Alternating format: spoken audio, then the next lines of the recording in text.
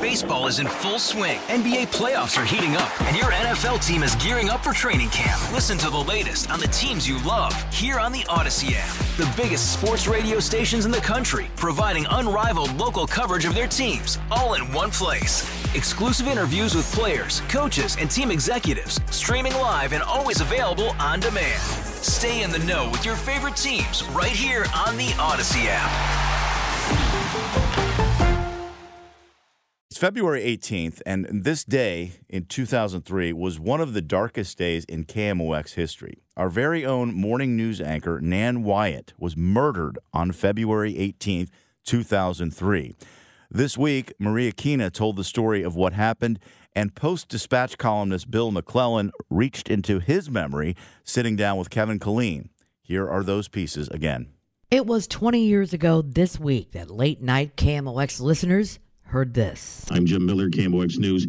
St. Louis County Police say they have a suspect in custody in connection with the fatal shooting of KMOX radio personality Nan Wyatt. While Nan's murder sent shockwaves across St. Louis and became a national story, this was a first for KMOX News, reporting the shooting death of a beloved and respected colleague. Officers from the West County Precinct received a call for a apparent homicide, and after arriving, they discovered a female in the bedroom of the residence. Investigators are not releasing the name of the suspect. Nan Wyatt joined KMOX in 1990. But it quickly became apparent that suspect was Nan Wyatt's husband, Thomas Erblin. KMOX received confirmation this week from Missouri Probation and Parole that Erblin killed himself in jail back in October 2021. The top local news from Mid-America's most trusted source. This is the voice of St. Louis. News Radio. KMOX. 10:04, it's partly sunny, 36 degrees with a wind chill of 30. We'll have a traffic and weather update coming up. I'm Nan Wyatt. That was Nan Wyatt, February 18th, 2003, the morning of her murder. Nan was only 44 years old and left behind her then 7-year-old son, Drake, and several family members. Maria Kina, KMOX News. Well, Nan was just a tremendous reporter who really liked being Nan Wyatt. Bill McClellan says Nan Wyatt was the best prepared member of the Donnybrook Roundtable, where they worked together on Thursday nights, arguing over the news stories of the week. A reporter who took her craft very seriously, he says, but also knew how to have fun. We would go out, and King Louis was the place that we went in those days. It was on Shoto. And the bartender knew us and would say, we'll have some red wine. And he'd say, try this. And he'd pour us a little glass. And Nan would say, leave the bottle. And it was so much fun to be with her on the second half of the show, because I could have a couple glasses of wine and know that I wouldn't really have to talk. Because Nan was such a professional that you put a microphone in front of Nan and she could talk coherently and reasonably and articulately, and I could just kind of sit there and nod. Nan Wyatt's murder 20 years ago this week rocked St. Louis, not only because everyone felt they knew her. Well, the other thing is people, it was a husband killing a wife.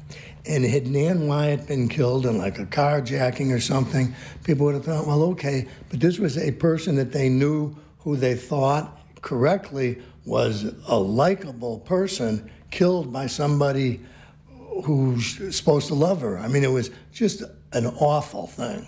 The morning after the murder, McClellan got a jailhouse interview with Nan Wyatt's husband, Tom Erblin, the killer. I still remember he said he was wearing the sweater that Nan's mother had got him for Christmas.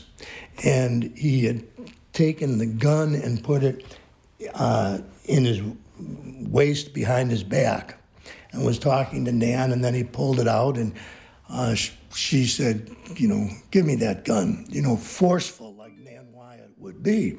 And I think he said to me, you know how she was, she didn't suffer fools, something like that.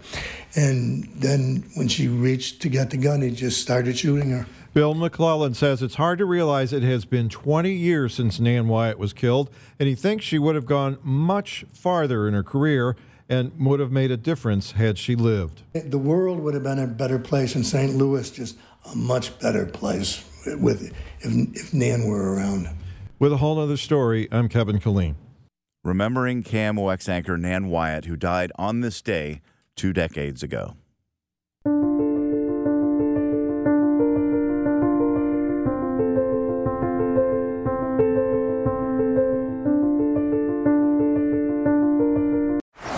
baseball is in full swing. NBA playoffs are heating up, and your NFL team is gearing up for training camp. Listen to the latest on the teams you love here on the Odyssey app. The biggest sports radio stations in the country, providing unrivaled local coverage of their teams, all in one place. Exclusive interviews with players, coaches, and team executives, streaming live and always available on demand. Stay in the know with your favorite teams right here on the Odyssey app.